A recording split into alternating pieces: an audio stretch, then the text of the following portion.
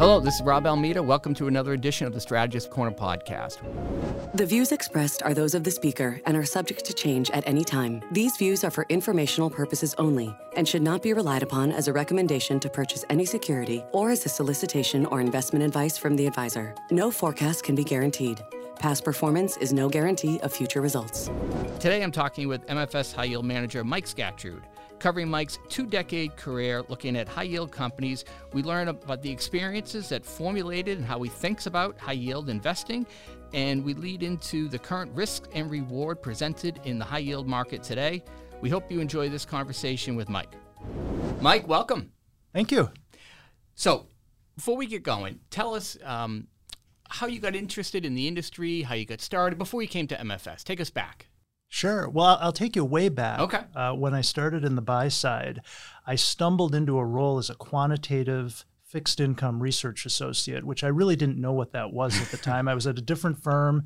It was a lot of math, a lot of spreadsheets. Great introduction to the buy side, great introduction to fixed income and all the bond math and all that. But I said to myself, gosh, there has to be more to it than all these spreadsheets with just numbers. Like, does it relate to something in the real world that I could see or touch? And so I ended up going back to business school to pivot more toward analyzing companies and industries as a fundamental analyst. And so I started doing that in high yield a couple decades ago. I can say that now. And it was really a good fit. It did have obviously a quantitative aspect to analyzing companies, but also that interaction with management teams, really understanding what goes on in the real world. How are businesses competitive? How do they fund themselves?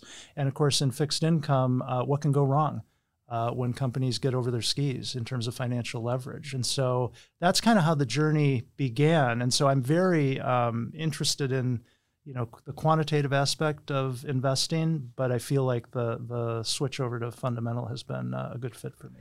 So maybe that's a great place to start. So what were some of the maybe inflection points or big learnings from that era? What sort of formulated your view on how to think about high yield investing?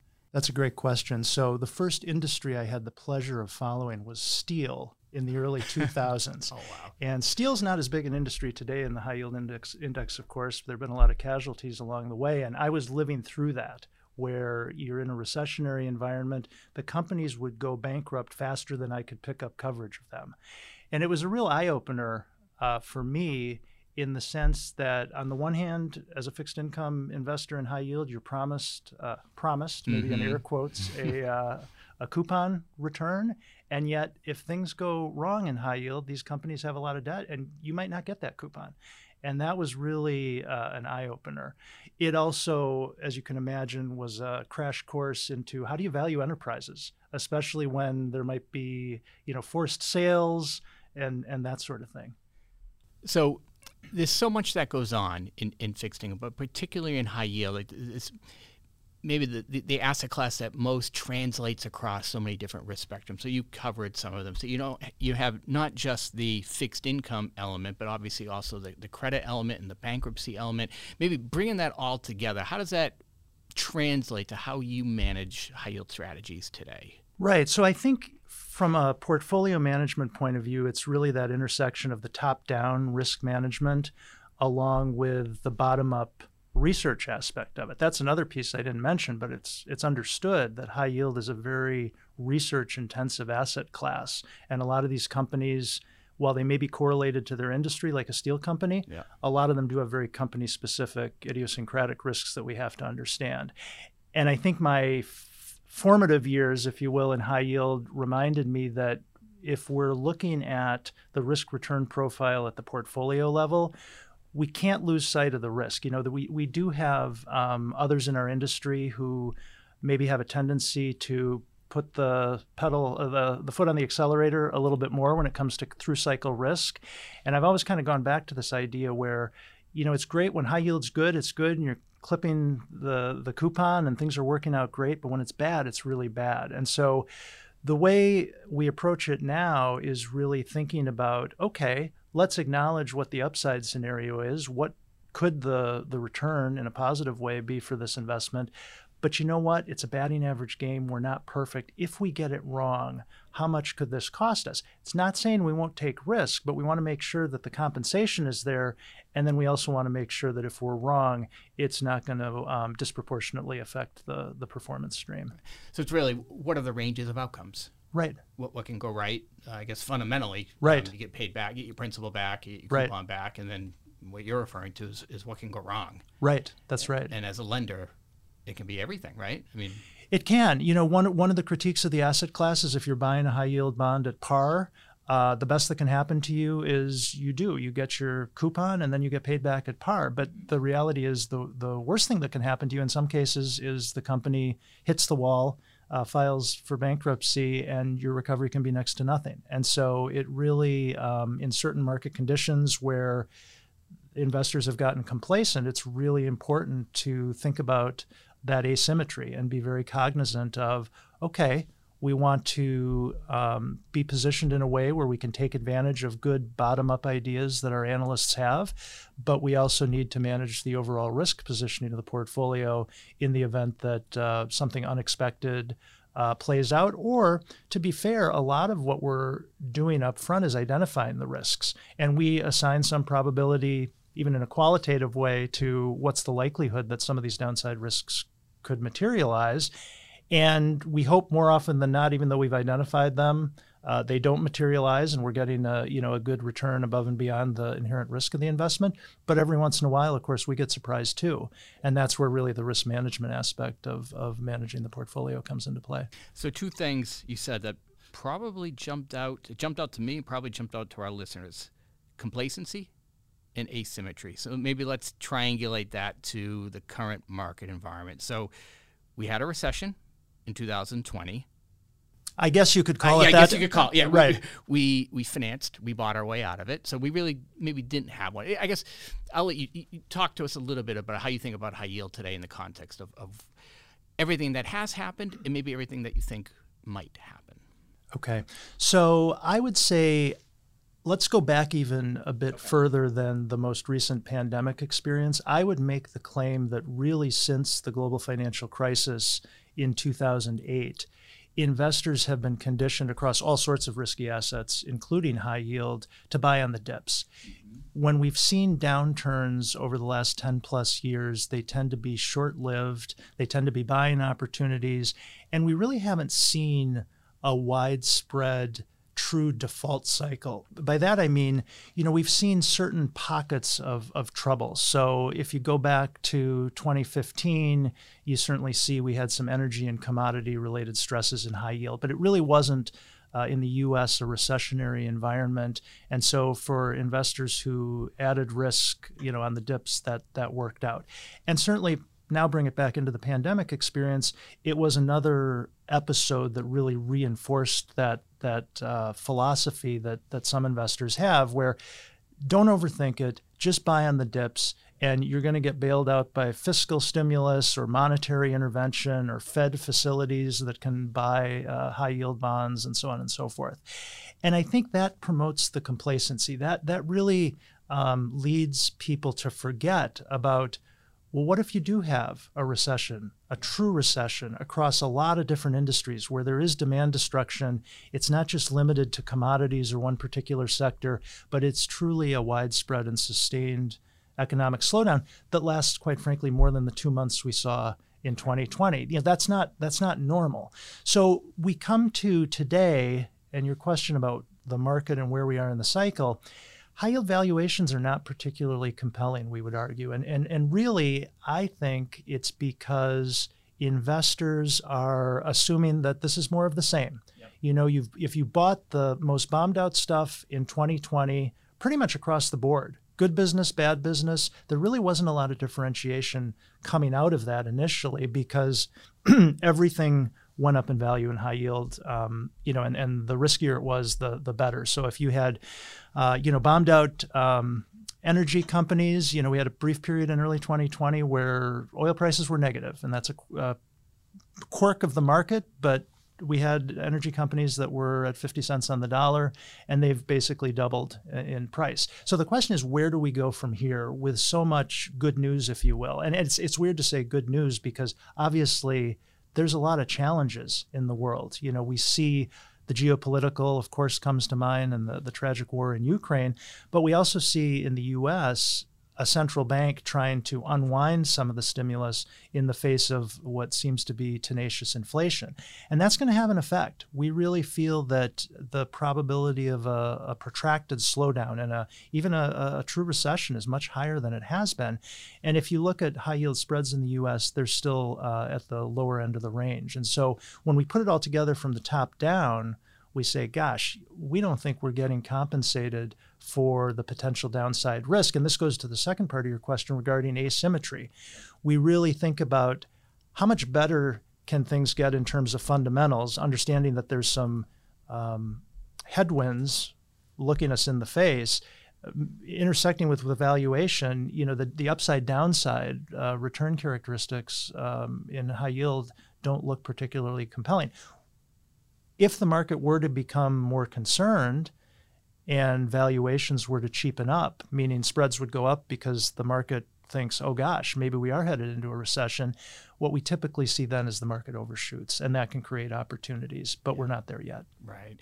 So you talked about complacency leading to asymmetry, something that you and your co-manager, David Cole, have talked about internally, is, or at least maybe I've nicknamed it, fake spread. Right. So where do you think, so spreads at 300 plus over relative to treasuries is below average. And in the context of fake spread, maybe first define that for the audience a little bit. And then where do you think spreads really are, or I guess maybe should be, given the risks that you and the team are observing today? Sure, that's a good question. So when we talk about fake spread, we really mean even though these companies have committed to pay us our coupon, our interest, and our principal back, they don't always do that. And so we certainly see, especially in the lower quality tiers of high yield, you may have a promised yield. Whether or not you actually earn it and receive that remains to be seen. To be fair, in the current environment, the distress ratio is relatively low. Mm-hmm. Companies coming out of the pandemic have done a good job of extending maturities. They've also put extra cash on their balance sheets. So I want to present a balanced view and say the folks who have bid up high yield, if you will, are not completely without their reasons, because coming out of the pandemic, companies did do what they could to shore up their balance sheets and, be in a better spot if we are going into a slower economic environment, for sure. So the fake spread concept is one where at the moment would be limited toward the down in quality names where you kind of say, gosh, our analysts think this company is either in a difficult industry and or a difficult competitive position. It might have a 10% yield. We don't think we're going to get that. And obviously, those are the kinds of names we want to avoid, especially if we think there's an elevated probability of going into a recession. To your question about the valuation, where should spreads be? That's a little bit of an art and meets Sure, the science, maybe more art than science. You can think about, why do we get a spread over treasuries anyway? It's really a combination of two things. One is we need to get compensated for permanent capital losses in the form of default. As I said, at the moment, it seems like you could maybe make an argument that those default losses are going to be subdued over the near term. I think the question is, over a longer horizon, is the market sufficiently compensating high yield investors for permanent losses of capital, meaning the company goes bankrupt, you bought the bond at par, and you get 30 cents back?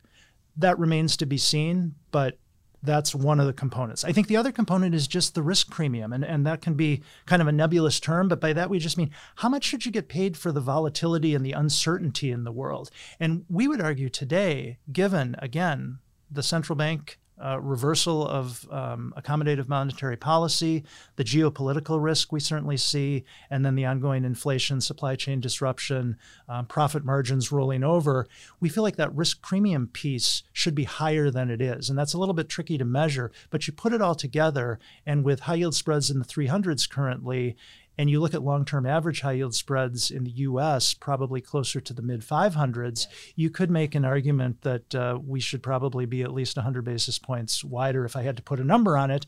But what we also see is high yield spreads rarely pause at the average level. They tend to either be going much wider on the way into economic trouble and then much tighter when things recover. Well, it's interesting. I wonder if, and I love your perspective on this, if one of the reasons for the uniquely tight spreads is just the conditioning that investors have grown to, like you mentioned before, in the post-GFC era, when there was a blip, there was some sort of economic relapse, central bankers would step in, liquefy the market, and provide a floor, if you will. And maybe this current investor base that hasn't lived through a full cycle or a real recession has been unintentionally or mistakenly programmed to think that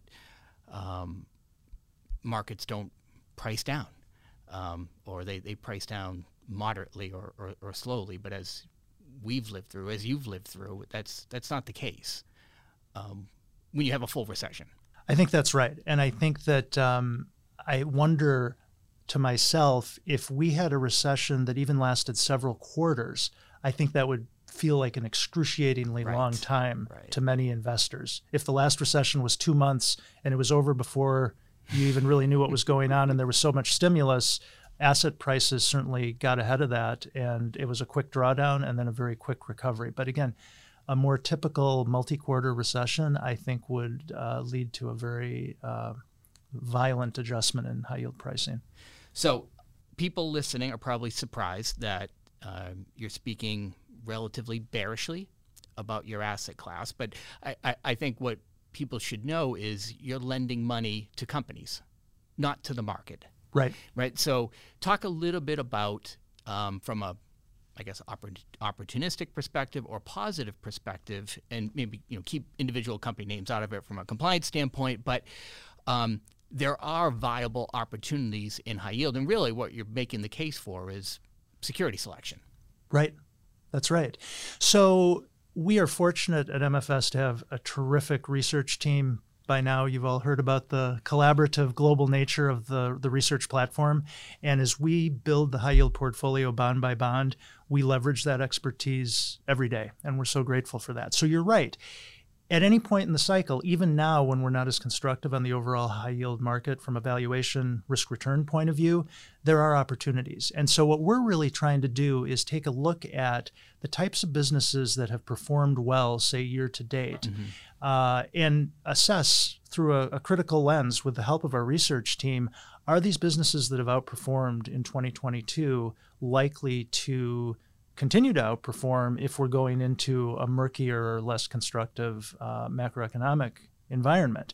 And so there's certain areas that we're a little bit more cautious on. So for example, it won't come as a surprise that energy has been a sector that's performed really well. And if we do see demand destruction, either because of high prices or slower economic growth, or the combination of the two, that could be an area at risk. But you're right, if we sell something in energy, we need to redeploy that capital somewhere else. And so what we've been looking at is really higher quality businesses. So by high yield standards, these are businesses that typically have a combination of a stronger balance sheet, so less leverage, and a competitive position and free cash flow profile that means they'll be fine, even if we do go into a recession. Maybe quantify the leverage for the listeners, or balance sheet, range that for me. Yeah, so the typical metric we use in high yield for leverage is a debt to EBITDA. So you can think of debt as a measure of a cash flow proxy, if you will. Yep. And I would say if you're in a stable business where through cycle you have 2 or 3 times debt to EBITDA, that's going to be a pretty good spot to be in. I think it also speaks to the variability around companies' balance sheets. Going back to my steel companies, you can imagine that at the peak of the cycle, they had practically no leverage when their EBITDA and earnings was very large. But of course, at the trough of the cycle, when the EBITDA went negative, how do you even calculate leverage? It's very bad.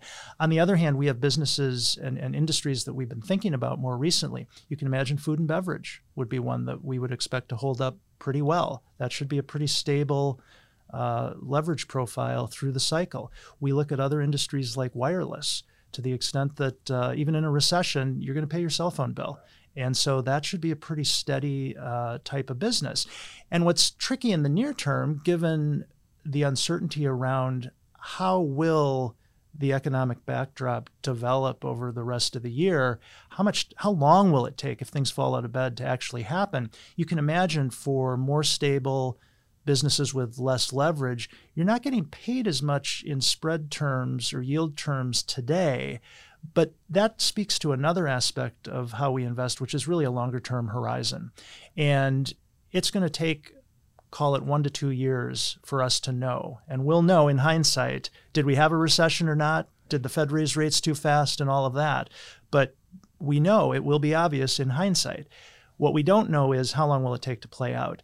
But because we have a long-term orientation and a long-term time horizon here, and because we feel very good about investing in good businesses that our research process and our terrific colleagues all over the world have identified for us, we feel good about giving up a little bit of compensation today, knowing that on a through-cycle basis, these are businesses that no matter what happens in the broader world are survivors and are going to be here for the long haul. And on a risk-adjusted basis, that should lead to attractive risk-adjusted returns over time. So one of the unintended consequences of the massive amount of stimulus and central bank policy has obviously been inflation. But really what you're highlighting is the growing risks inside the real economy and how that's manifested into complacency and potentially asymmetric risk in fixed income. And I just think of the growing group of investors that have been maybe taught the wrong lesson over the last 10 or 11 years, that there's a Fed put, if you will, or that there's a policy there that's going to protect you. And given where inflation is now, given the direction of monetary policy as a result, that security blanket or safety net isn't going to be there. And so if I'm hearing you right, I think what you're describing is just the careful, thoughtful approach, but really just asking the question with the analysts, how good is this company? Are they going to be around? Are they going to be able to survive what may come down the pike over the next 6 months or 2 years or 3 years? I think that's right. And I think things continue to evolve. And that's why our process is not static. It's constantly reassessing as new data points come in. For example, we had companies that even as inflation was proving to be more of an issue last year, many of the companies in the second half of the year that we follow said, you know what, it's not a problem. We're able to pass through higher input costs. And yes, there's supply chain disruptions. And yes, that's affected the volume. But from a pricing power point of view, it seems okay. I think as we moved into 2022, the question is how sustainable really is that, especially when volume declines might not be simply due to, well, we can't get enough parts to make the car, so now we're not selling as many cars. If we're moving to a place where I'm actually concerned that I don't have enough money to afford a car or other durable goods, I think that's another phase. And quite frankly, while it may be great if companies still have pricing power, if you happen to be in a more economically sensitive part of the economy, demand for your product may just go down. And I think when you're looking at high yield companies that have balance sheets, and I'm not talking about the good businesses that we're kind of more focused on now. I'm talking about more of the companies that really run a little bit hot. Real high yield. Real high yield, exactly. Or certainly real high risk, real high we risk, might say. Those companies do give us pause. It's not to say that we don't own any of those, but I think if we're honest about that riskier part of high yield, where there's the economic sensitivity and then there's the financial leverage risk, the companies that'll outperform in the lower quality risk buckets will probably do so by going down less. I think we need to be honest that if we do go into an economic slowdown, the return profile of high yield is such that it will outperform equities, if I had to guess, based on a beta point of view. That's often been the way. Yeah. Although the past does not guarantee future results. I want to make sure I say that. Touché. Yes. But I think we need to, balance looking for opportunities across the risk spectrum, but also, as you say, be focused on investing and lending to good businesses because they will persist. Yeah, I think what maybe gets lost in all the media coverage and excitement around financial markets. It's purpose. Like, what is our purpose? I don't mean you and I or the MFS, but just the industry, right? What is the purpose of financial markets? And we do two things. We price risk, and we allocate society's scarce resources, right? And capitalism that started doing that 200-300 years ago, depending on when you start the clock. And you were talking about this, and I'll just say it a little bit differently. That purpose was disintermediated by central bank policy, 10, 12 years ago, and it just accelerated to this point to where we are today. And it just seems that created some maybe complacency, that asymmetry of risk that you refer to. And I just think it's so important for investors and clients and everyone in between just to remember, what is the purpose of financial markets, right? You're lending money to below investment grade companies, and are they going to be around? And do they have the ability and propensity to pay you back? And I think what you're saying is some of them won't. I think that's right. And one of the things I'd point out, and you bring up an excellent observation, the distortions that have been created in the incentives, the risk-return profile across all risky assets has been thrown a little bit out of whack, as you say, because of all this intervention.